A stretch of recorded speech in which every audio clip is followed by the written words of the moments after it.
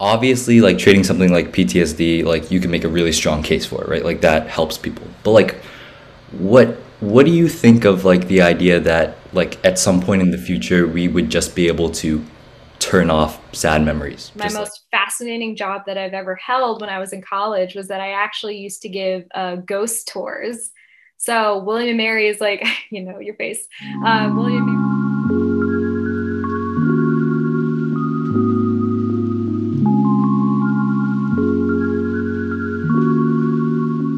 So, hi, everybody, and welcome to the first episode of the No Easy Answers podcast.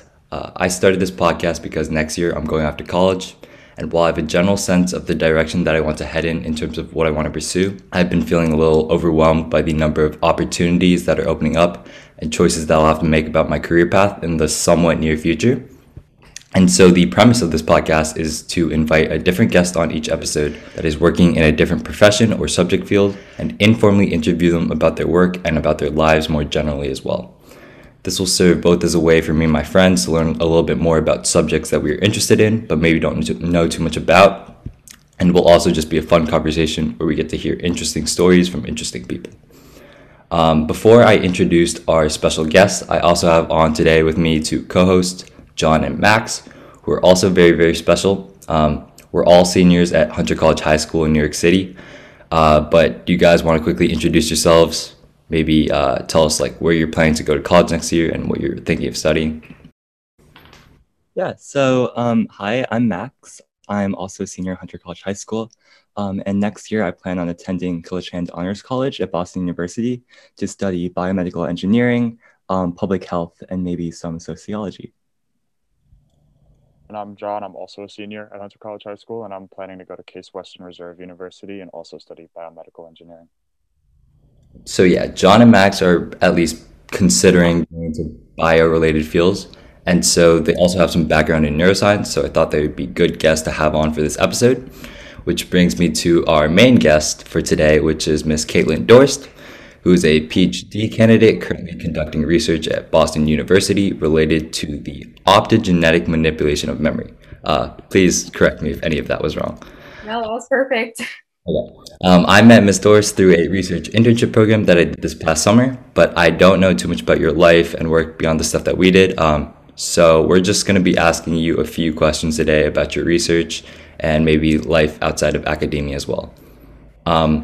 So I'll start it off with a question that falls in line with the idea of this podcast being all about figuring out what we want to do. So I was wondering, at what point did you know that you wanted to become a scientist? Like, was this something that you always knew, something that you figured out more recently, and or something that you're still like thinking about? And what attracted you to neurobiology, or more specifically, the study of memory in particular? Yeah, sure. So I definitely knew that I wanted to pursue science since middle school, actually. It's kind of ironic that it started so early. I loved my biology class in eighth grade, and that was when I knew for sure that something in the life sciences was what I wanted to pursue. But it wasn't until much later that I actually got into neuroscience. So when I was a rising high school senior, so this was a handful of years down the line, I actually got in contact with a scientist at William and Mary, which is actually my alma mater. So I got selected for this internship. When was it? The summer of 2012. And at the time, I was thinking, oh, maybe I wanted to do biology and medicine and pursue maybe my MD. So I didn't really like think too much of it until I actually got into the lab. So the internship itself was roughly 9 weeks, but it got me the exposure to a collegiate level laboratory and how to actually conduct rigorous scientific work. And so that was kind of the moment where I saw myself pursuing this different path when it came to a career. So I totally pivoted from thinking that I wanted to do an MD, and I actually found that I liked doing research then. And I actually chose to attend William and Mary to continue working into the laboratory. And let's see, when I got there, that's when I knew neuroscience was for me. So even though I majored in biology, my school actually didn't really have a strong neuroscience curriculum back then. So I decided to keep it very broad to study molecular, cellular, evolutionary biology, and then apply it to neuroscience post graduation.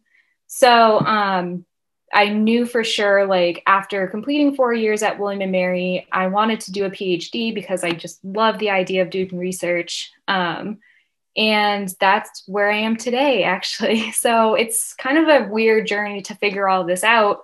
But eventually, like with the experiences that I had with time, I kind of stayed like to a course to a degree, but it still changed too. So, yeah. So, in terms of my current research, like in terms of memory, I always liked the aspect of studying some sort of cognitive like disorder or neurodegenerative disease like Alzheimer's. So I knew the component of memory had something special for me personally, and how memory can be affected in all these different types of disorders and diseases. So it wasn't actually what I studied in William and Mary. When I came to Boston University as a graduate student, I knew memory was something that I wanted to pursue. So I didn't necessarily know like how to get into memory. You know, I jumped from one field of research to another. And so that was a little bit tricky, but I knew like along the way, like this was something that my research passion was.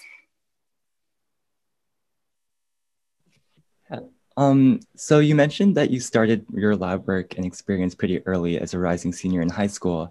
So I was wondering, from working in a lab in high school to undergraduate and now postgraduate, how have your interests shifted? I know you mentioned from pursuing an MD to now neuroscience, and how has your lab experience and outlook changed throughout these years? Yeah, that's a really good question. You know, because my situation, being in a laboratory that early is not the norm. So I've had plenty of students come across my way when I was still an undergraduate as well as a graduate student that come into the lab at different points in time, and they still do have different career trajectories and ideas. And so for me personally, I knew for sure that I wanted to be, you know, quote unquote, a scientist. But, you know, I already hit that point. You know, if you're doing research, you are a scientist. So a bunch of students, you know, outside of my immediate realm, like they might want the experience to kind of figure out what they want to do, which is totally fine. Some students come into the lab and say, yes, research is definitely for me. Like it fits me, my personality, my lifestyle. And other students are like, oh, no, this might not be for me. But having that experience under your belt will have you, you know, guide your way in deciding that. So for my personal journey, I knew research was for me because I was such a curious person. I always wanted to figure out how basic principles of neuroscience would work so that we can apply those basic principles in understanding like diseases or disorders. So for me, I had that innate curiosity where I just wanted to know how things work. And when, let's see, yeah, when I was a graduate student, that solidified that even further, you know? So I knew for sure, like this was something I wanted to do because I was so curious intellectually. And it's fine if that's not like what your style is. Other people want to know about disease models, cure diseases, and those types of students would pursue an MD. Other students would figure out, oh, maybe I don't like how research is very like technical. You can spend like all sorts of crazy hours on it, and would pursue something along the lines of business, you know, something that's kind of just like tangential to science, but not totally like at the bench. So having these experiences definitely helps figure out like professionally what you like and what you do not like. So you touched on this a bit, but I know often in academia and especially in science, it takes a really long time for any like novel discoveries to be made. So I was wondering, like, as an undergraduate and especially like even as a high schooler, I feel like your role in the lab would not be super, like you wouldn't play a super large role in the lab. So I was wondering, like, did that ever get tedious or boring to you? Like, obviously you're very passionate about science and what you do, but Yeah, sure. That's also like a really great and important question, because science doesn't happen in a day. This is something that my boss even tells me now, even though I'm a grad student. So when I was taking that internship for 6 weeks, I was often found doing a lot of grunt work around the lab. So you got to start somewhere, right? So at the time, I was kind of bored because I was making simple solutions, cleaning, and kind of just like watching from afar. And that's like not fun, right? Like you want to be in there, like you want to have hands-on experience, get down and dirty. But that doesn't mean you have to have the next breakthrough in science. And so that was actually a learning process for me personally. So when I first started off, I was like, oh, is this all that there is? Like, I'm kind of bored. Like, you know, I had to have patience. So everything takes time to learn when it comes to the technical aspect, when it comes to the academic aspect of actually learning the field. And so because I decided to stay in that lab when I attended William and Mary, that's when it was more like time investment to teach me the technical aspects and to get, acquainted with the field. So I definitely, tell people it takes time to learn all of these things.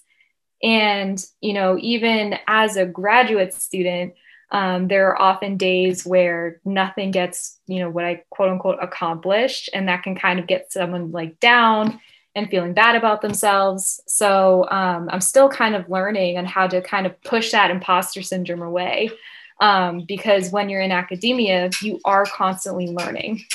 Like learning is always a process. Science is always a process. There's never really a sort of end. And even if you do figure out some sort of breakthrough that's like grounds like breaking, there is still a learning process for that. You're not done. And that is actually like the exciting part too. So there's always something else left to learn and discover along the way.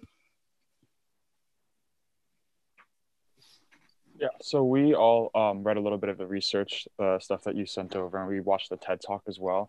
So I think now is probably a good time to introduce your research. So just wondering, like, one, for those who aren't familiar, what exactly do you research? And then also, what have been your findings so far? And what's like the ultimate goal of you guys in your lab? And what exactly is your role now as a PhD student in the lab? Sure. Yeah. So I'll start with the gist of what our lab studies as a whole. So we are a memory lab. However, there are so many different things that people can think of when someone says memory. So for us, we want to actually look at these cells and their connections within the brain that generate a particular memory. And so this term has been tossed around a lot. The term is called engram. And so it's a very loose term. So I'm going to also use it very loosely. So when I say engram, that basically means any sort of cellular ensemble and their connections within the whole entire brain. So it really is this big like black box question about where memory is actually localized in the brain. So, there were so many early works back in the 1920s and 50s and so on about where exactly memory was located. So we still don't know that. However, we know that at least the hippocampus portion of the brain is very important in what's called episodic memory. So the memory about certain events in your life. So for my research, I want to look at particular cellular ensembles within the hippocampus, and these cells and their connections, in theory, would be implicated in encoding the information about a given fearful event. So we have this very complicated viral labeling strategy where we can inject a genetically modified virus into a mouse brain. And I won't go into the gory details because that's just way too complicated. But the gist of this virus construct is that it can infect cells that fire action potentials when a given memory is encoded in time. So we know for sure where those memories become active based on where the virus is, if that makes sense. So any sort of cell that we see under a microscope, we know for sure that that cell was implicated in the formation of that memory somehow. And so with the given fear memory, we want to actually reactivate that memory. So we have a light-based tool that's also encoded in that virus that acts as a sort of switch. So just as you would turn like your light on and off when you flick a switch, when we reactivate those cells, we use light too. So we use light to turn on cells, and contrarily, we can also use light to turn off these cells. And so for me, I want to turn on those cells that encode the fear memory at a later point in time. So the prediction is if we turn on those cells, that the mouse, in this case, our model organism, would remember the fearful event. And so for my particular project, I want to see how we can test the mouse's capability of eliciting different types of adaptation behaviors. So I have this kind of like really bare bones analogy. So think of this as you had a really bad breakup in a cafe, right? So now this memory of this bad breakup in a cafe is encoded within your brain. And somehow something triggers you to remember that bad breakup and you remember this cafe. So you're going to behave differently where you are physically in space. So if you're in your room, you have really nowhere to go, you might react differently versus if you were out in public with your friends. So using the environment as a titration of how you're going to react is kind of what we want to measure too. So for a mouse, they really don't do much. So it's kind of hard for us to get a readout of animal behavior. But if we reactivate its fear memory when the mouse is exploring something versus when the mouse is kind of in its room, it's going to behave differently. That's the prediction. And so that first prediction is that the mouse is going to behave differently. But the second prediction is that somehow there are underlying changes within other areas of the brain to dictate these different behavioral responses. So even though we're trying to get the mouse to remember the same situation under different demands, the brain is going to tell the mouse to do something different each time. And so we use a couple of different approaches for that aspect of the project. But the whole point is to figure out how this mouse behaves in a healthy neurotypical condition so that we can apply this technology to maybe a different sort of mouse model, because this is great implications for something like PTSD, right? So if someone with PTSD is going to remember their trauma, they're going to behave in a bad way and not in an advantageous way.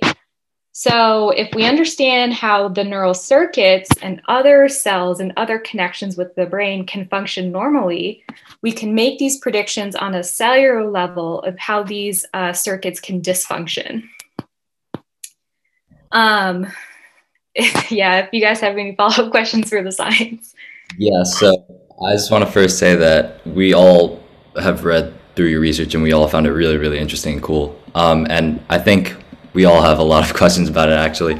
So I'll start off. So you said that a big motivation for the research that you're doing is like a possible treatment or handling of diseases or conditions like PTSD, right? So I was just wondering, so how does understanding the relationship between like different responses to a fear memory being activated, like where like what is the direct relationship between that and finding a treatment for PTSD?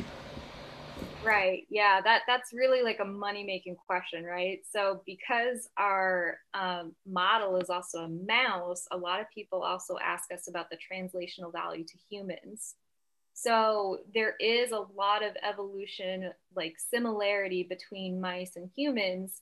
So we can make these assumptions that a lot of brain areas function in the same way. And so in our mouse model, if we can find any sort of dysfunction within the engram or dysfunction within other brain areas that are manipulated by reactivating the fear memory, then we could assume that this would hold true for humans as well, based on the functional similarity between many brain regions. So it's really hard to get a pulse on that because our manipulations go directly within the brain.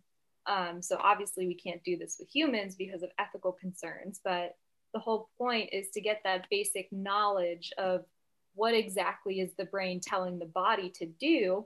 And we can make these inferences to see if we can observe this in humans at least. And so a lot of the scientific literature does support the notion that a lot of brain areas and brain circuits are the same.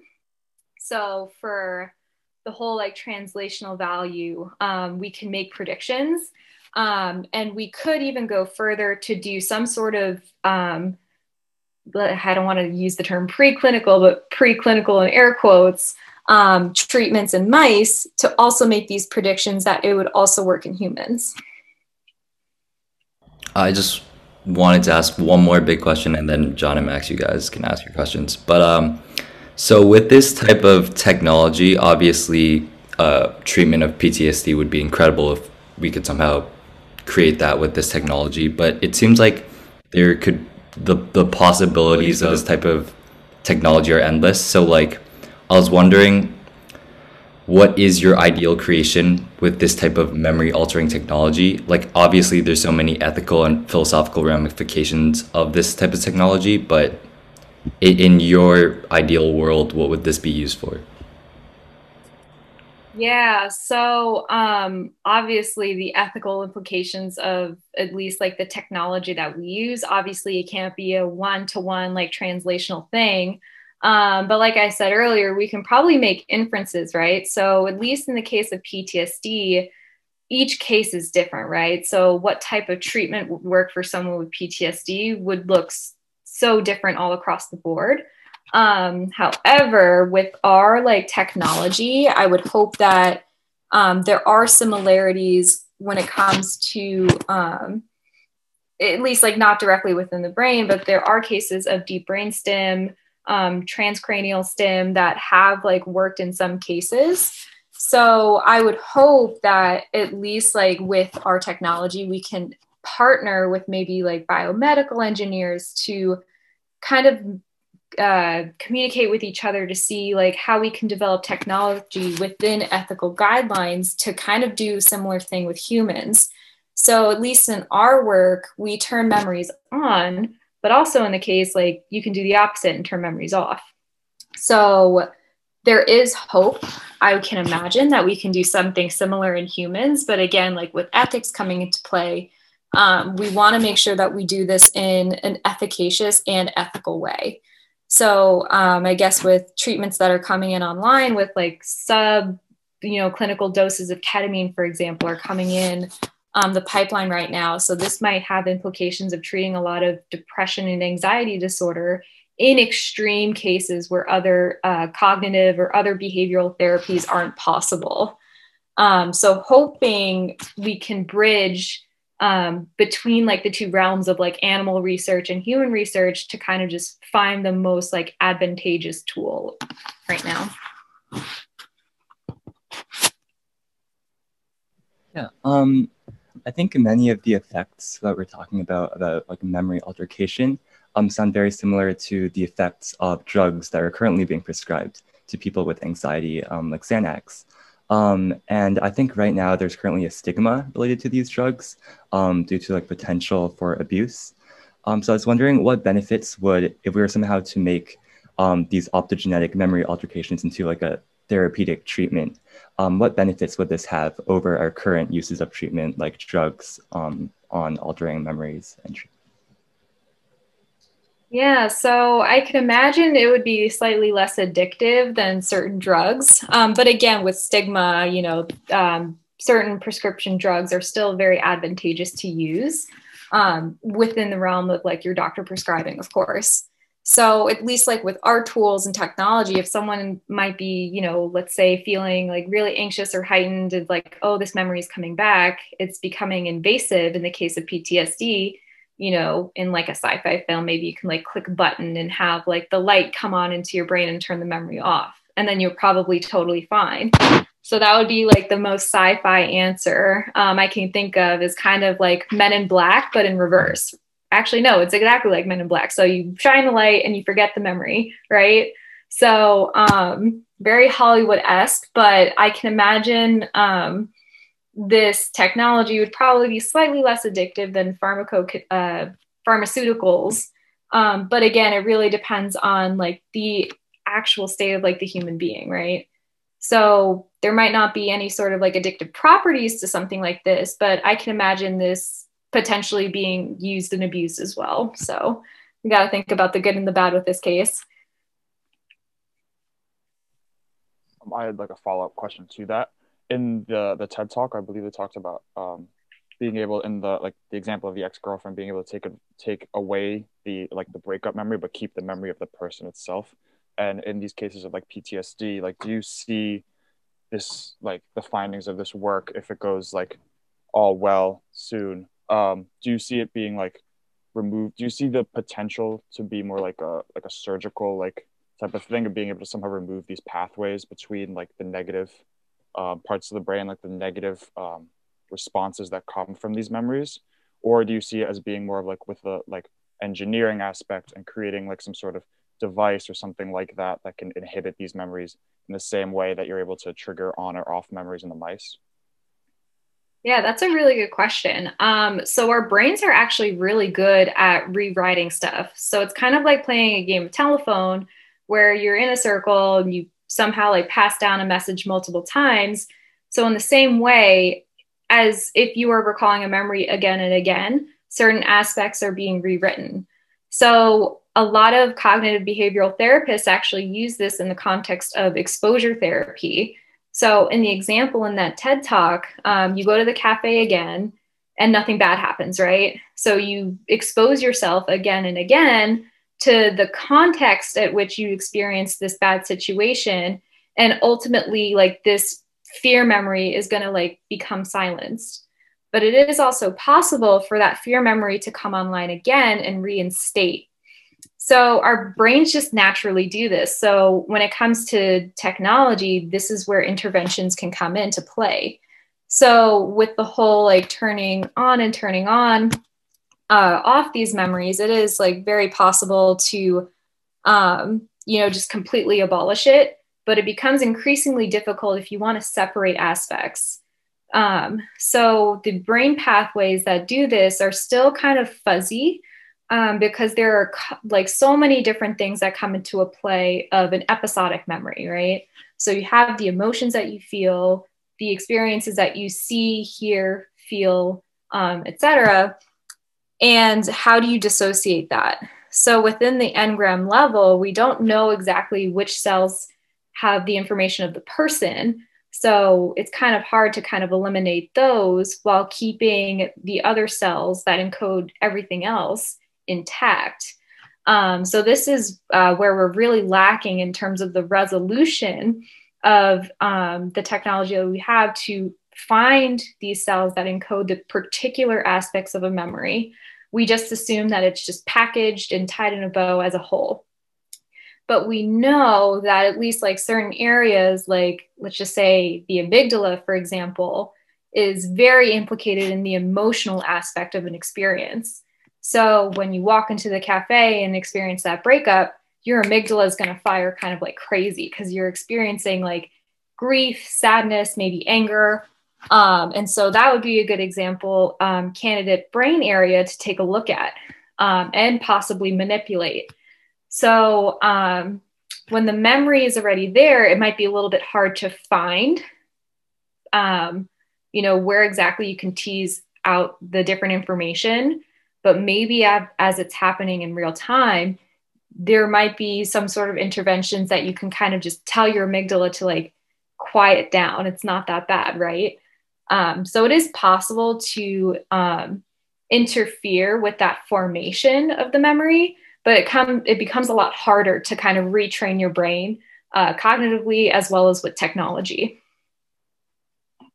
So this is more of a, I guess, philosophical question than a scientific one. But even nowadays, with current medicine and technology, there's a lot of people that say like medicine or vaccines are, messing with nature, and this is just such an extreme version of that. Like, you must expect a lot of backlash with the use of this technology. What do you have to say? Like, what's your opinion on that? What would you say to people that don't think this is ethical or any use of this is ethical? Yeah. Oh, totally. I get that often. And especially my parents kind of tease me about that aspect too. And they're like, oh, what's the point? And so that's when it ultimately comes down to, right? So what is the point of doing all of this? So obviously the ethics, like we have to go with ethical guidelines as instituted by like the institution. So even though we work with animals, like there are strict ethical guidelines that we adhere to it. Um, oh, excuse me. And we do like it's kind of funny for me. Like I actually thank my mice like once the experiment is done. And the whole point, though, even though I work with mice, is just to understand something that we didn't know previously. So, you know, it's cliche, but it's true that knowledge is power, right? So, as we learn how the brain works, we can apply that knowledge to better, you know, human health and human like standard of living. So, even though like we are a memory lab, like our memory focuses on cells and cells within mice. So it is very far removed from like the whole human aspect, but understanding like the basic knowledge of how things work will ultimately help us in the long run and how understanding like how our brains work. So it is kind of just like this like gymnastics that I have to go through with people when they ask me about like the ethical implications and you know, especially mice versus humans. And yeah, it can get a little bit like tedious explaining all of that. But the whole point is for science. Like we're not these like crazy psychopaths that like somehow like dissect mouse brains for a hobby. So there is a whole point and a whole purpose of it. And we do operate within the ethical guidelines that is instituted by, you know, the local like Boston University level, as well as the National Institute of Health. So we make sure that we operate, you know, as we should be. Max or John, do you guys have any more questions about her research in particular? I have one more question. Or I think something that's like been gaining a lot of traction on like social media and stuff that like is becoming a big thing is Elon Musk's like Neuralink kind of technology, and that's like very far from coming to fruition. But I think that the whole idea of being able to manipulate human brains, and his way would be through like the electrical aspect of the brain, is becoming like much bigger. And then also with the key like component for your experiments is like channelrhodopsin, and that operates through light. And obviously you like the mouse has to have that thing on its head, and it's like you probably it's probably hard to actually like use that in a human being, because then you can't really take that device off your head. So like do you see at some point a merger of like the idea of like trying to alter the brain and alter the way it works through the electrical side of it? Because that's kind of a more tangible, I think, idea for us to like be able to like think about, because like everything's on electricity and stuff like that, so it's a little bit easier to comprehend, especially with the channelrhodopsin being kind of an obstacle in the future on humans. Do you see that like those two kind of technologies, these two different ways of altering the brain kind of combining? Or do you think that like the electrical ideas that are behind the Neuralink are kind of a little too far-fetched for this particular application? oh no, I totally think something like that is very feasible. So a lot of stuff in the pipeline, at least from my knowledge right now, it is possible to do both the electrical as well as the optical to verify that the electrical works. So I think that's been done before. And another hot button that's like becoming increasingly prevalent in the literature is actually acoustic and ultrasound. So in this case, you don't even need to stick anything in the head unless you want to get this very like small thing up to a cell. But you could just use sound, and you can just use pulses of just ultrasound and reactivate or inhibit certain areas of the brain. So that those tools are very new from my understanding. So in this case, like you don't even need the optical anymore. So I predict maybe something like channelrhodopsin, even though it won't be possible in humans, you can see something down the line of, at least right now we have deep brain stimulation, but even further down the line, maybe something with ultrasound. So that's something that's become an increasingly hot button technology development that's in the works, for my understanding. So I want to transition a bit from your research to more of you as a scientist. So obviously determining the physical forms of memory is a developing field. So what's your reaction to seeing this kind of cutting edge sci-fi type research being done? It's like when you see a mouse and you change its memory with the push of a button, what's your gut reaction? Do you feel empowered, awed, scared, confused? All of the above, honestly. It is like, I do remember when I first interacted with my boss and he gave a talk and I saw like his video and I'm like, oh, this is actually really cool. But when I sit down with it, the more and more I think about it, the more like concerned I become. Not just the scientific aspect of, you know, translating these findings from like mice to humans, but also the implication of, you know, this could be like pretty messy stuff that could be, like I said, used and abused. And it as well as like it has like the value of like helping human life, you know? So it's this like mixed bag of feelings that I have, especially the more that I'm involved with in the lab. So I personally feel empowered because I really do think like humanity as a whole is like much better than it is worse.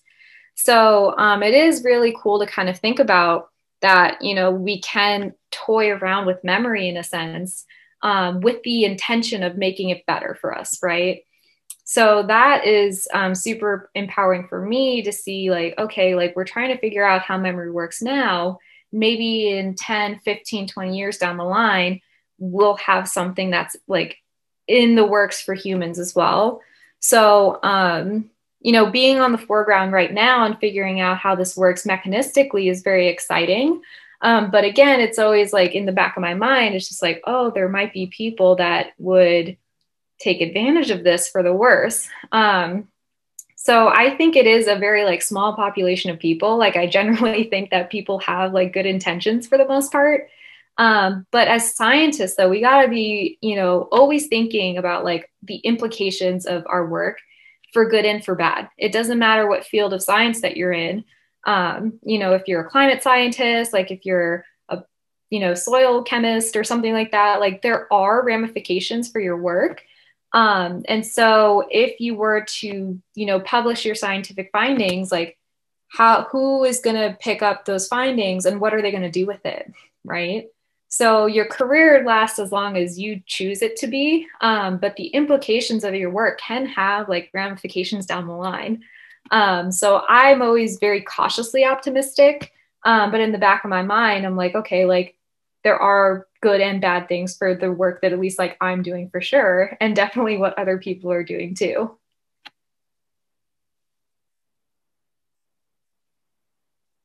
Okay, sorry, just one more question about your research, and then Yeah. move on to some more, I guess, like biographical questions. So going back to the thing you said about, you know, the whole point of science and doing research is ultimately to make society better and to raise the standard of living and make people happier, right?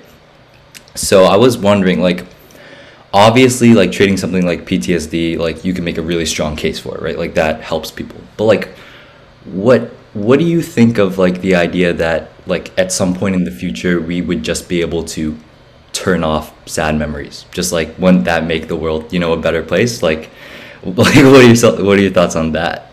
Or maybe not even like just turn off sad memories, or like just for less serious psychological disorders, like a treatment for that with this type of technology. Yeah. So, you know, I definitely think that there is weight to what we do when it comes to manipulating memories. So at least like down the line for treatment, there is like, I guess like a really great understanding of like, oh, like if we're gonna just like eliminate sad memories, like we're totally gonna eliminate sadness as an emotion. And I don't think that's necessarily true, because you do kind of need all of these like emotions, to be who you are as a human being, right? So we evolve these emotions over time and these complex feelings for a reason, right? So if we just somehow, everyone has like a switch to turn off something sad, like, will we like adapt to that? Biologically speaking, I, yeah, that's kind of like a really like deep question about like how humans will evolve with time with the use of this technology. So it, like, I guess like in a very like philosophical sense, like, do we lose our sense of humanity if we can just, you know, get rid of the bad memories and only keep the good ones? So again, like that brings me back to like the cautious optimism and how like the work won't be misconstrued in these senses. So at least like with something like a treatment, it would only be hopefully used for extreme cases. So maybe extreme cases of PTSD would probably be more beneficial than something like, oh, I feel sad, let me just turn it off, right? So I think like at least like for the ramifications on what we do, I do hope that it's like limited just within that context of, you know, if nothing else works, just turn it off. Got you. Mm-hmm. I definitely agree with that. I think probably everyone draws the line at a different point, but I think if we get to the point where you could just basically alter your reality or your memory, that would become kind of like, I don't know if you've seen the show Black Mirror, but Black Mirror-esque. And ultimately, I don't think that would be a good thing for society. Um, do you guys have any more questions about it, or is it just because? All right, John. I had one more. Yeah, Sorry. But you talked about like a lot about like the ethical ramifications of the research, and especially in your field of neurology.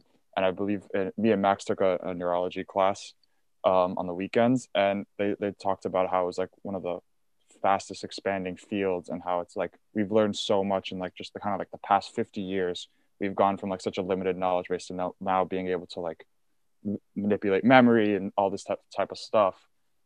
Have you seen like the ethics, at least through your time in research, like kind of changing? Is the ethics kind of keeping up with the research? And like, do you see like any like, I guess, disparity between the speed of how much the field is expanding and how much we're learning about the brain so quickly, and the thought for like the ethical ramifications of everything, and the ethical like running of labs and all that kind of stuff? And then especially as like we you continue to do this kind of research, and eventually it's going to have to become further than mice and onto like another species, either closer to human or actual humans.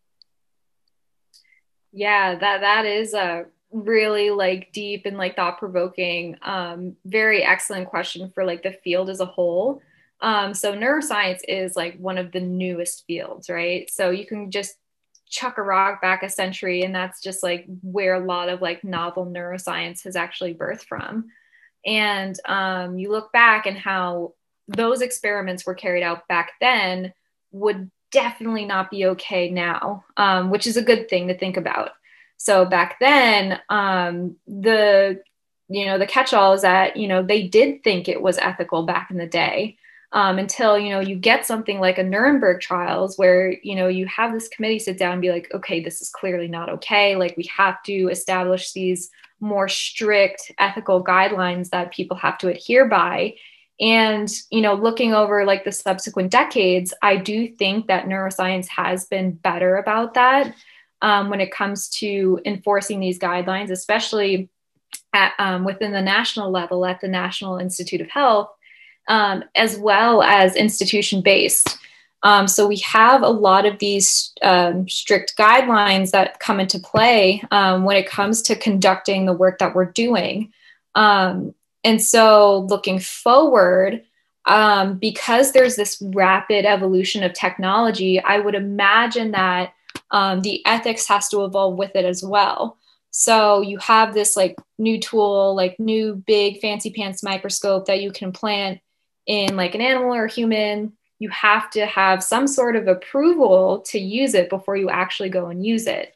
So there are administrative hurdles that are in place for a good thing, in my opinion, that limits us and what we can actually do ethically. But like you said, like technology is like evolving really quickly. And I do think that the ethics have to evolve with it as well. So down the line, when it comes to memory manipulation, a lot of researchers are trying to take this into non-human primates.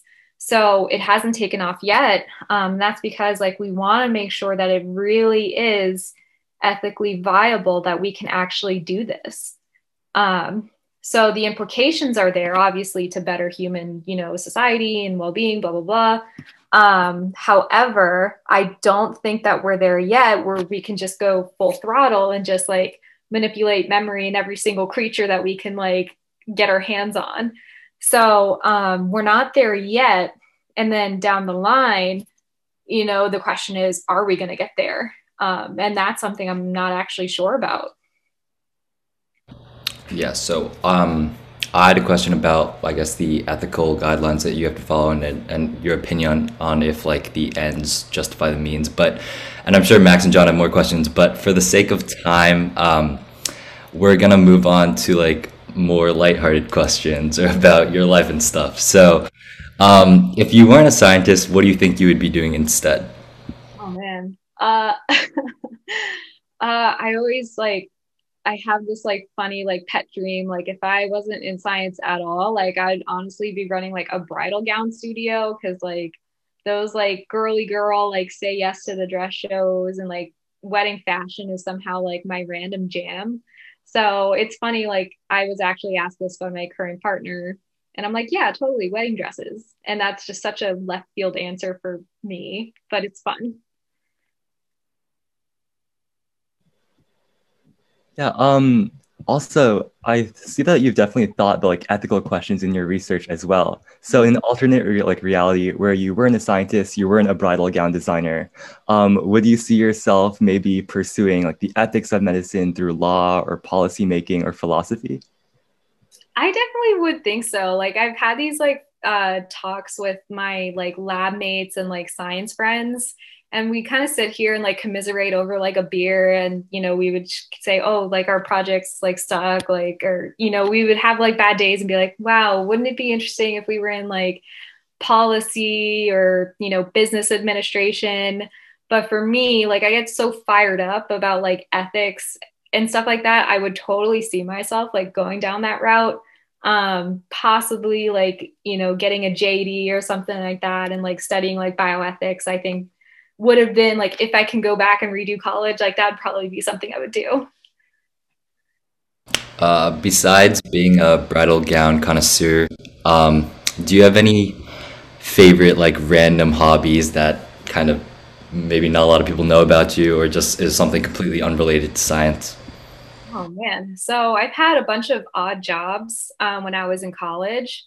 So I started off as a Starbucks barista for a year. That kind of, piddled out because customers are the worst. But my most fascinating job that I've ever held when I was in college was that I actually used to give ghost tours. So William and Mary is like, your face. William and Mary is actually a very old campus. It's the second oldest institution behind Harvard. So we kind of brag about that to this day, and like a lot of the buildings are haunted, and so for money I used to give a lot of like local tourists a bunch of tours like around the college and the surrounding area because Williamsburg is actually very old as well. So that was like the most like interesting like side hustle that I ever had in college. Were there a lot of ghosts? It's funny. The company that I worked for would give out like EMFs.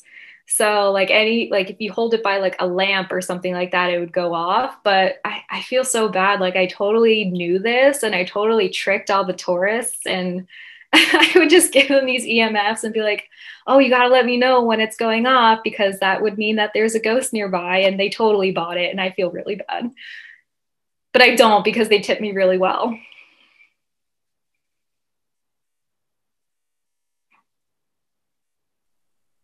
I guess a question I had in general is if you could give advice to like a incoming freshman in the STEM world, like what do you think would be like the best stuff to do or stuff to make sure to do your first year? Oh, wow. That's like such a favorite question of mine because I have mentored a bunch of undergraduates as well. So for those that are incoming, you're coming into this like new chapter of your life, which is very cliche to say, but it's true. It's okay not to have a set plan. So if you come in like thinking you might do one thing and then somehow finding yourself liking something else, go with your gut. Because if you find that you like something else that wasn't what you intended to do, that's okay. Because in the long run, you're going to be happier pursuing like your interests versus something that you think is predetermined for you. And I see this a lot, not to scare you, Max, about BU. A lot of undergraduates, especially the ones that I mentored in the lab, like come in thinking that they might want to do one thing. And then after a couple of years of mentorship, they're like, oh, just kidding. Like, I want to like do something totally different. So it's okay if you do have a plan, like structure is great. But don't like freak out if those plans change. Embrace it.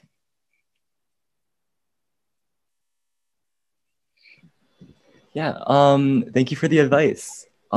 Personally, as someone who will be studying in Boston next year, I was wondering if you might be able to talk a bit about how your experience, both as a researcher and as a person, has been impacted by living in the Boston community, specifically being in such close proximity with other like-minded scientists, institutions, like Fenway Park, and just like Boston in general.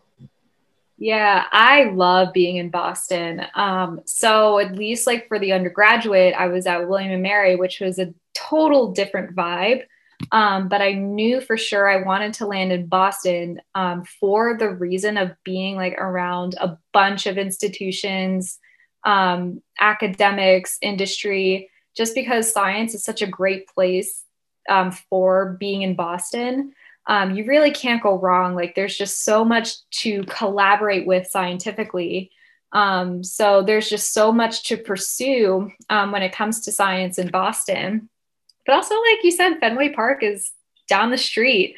So I've had an office with a view of the park and I can tell where there's a game. And I'm like, oh, okay, like let me grab a couple of buddies. Like we can just go to Fenway, grab a beer or whatever. This is probably, you guys are too young, but, like having a social life outside of science is just as important in my opinion.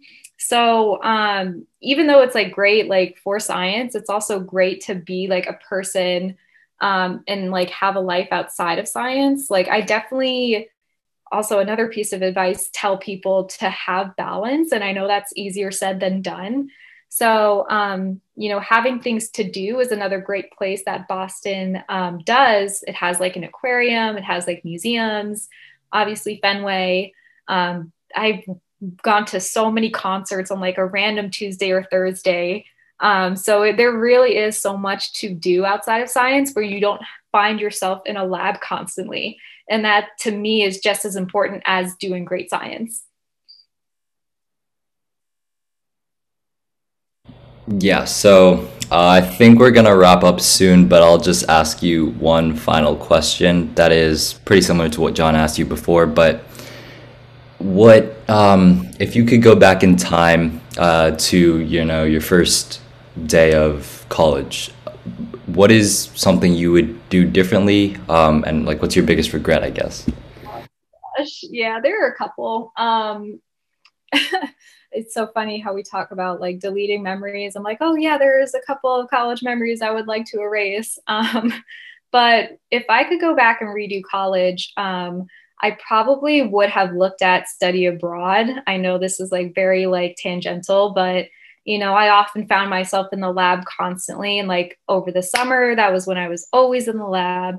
So I really wish that I branched out a little bit more and did something like a summer abroad, just to have like a more like, I don't want to say like wholesome experience. I definitely think college was great for me and I did a lot. So I would probably spend less time in the lab and more time like out of the lab. I know this is like so like backwards in terms of what I've been saying this whole podcast, but like I said, it's all about balance, right? So study abroad would have been something I would have liked to do.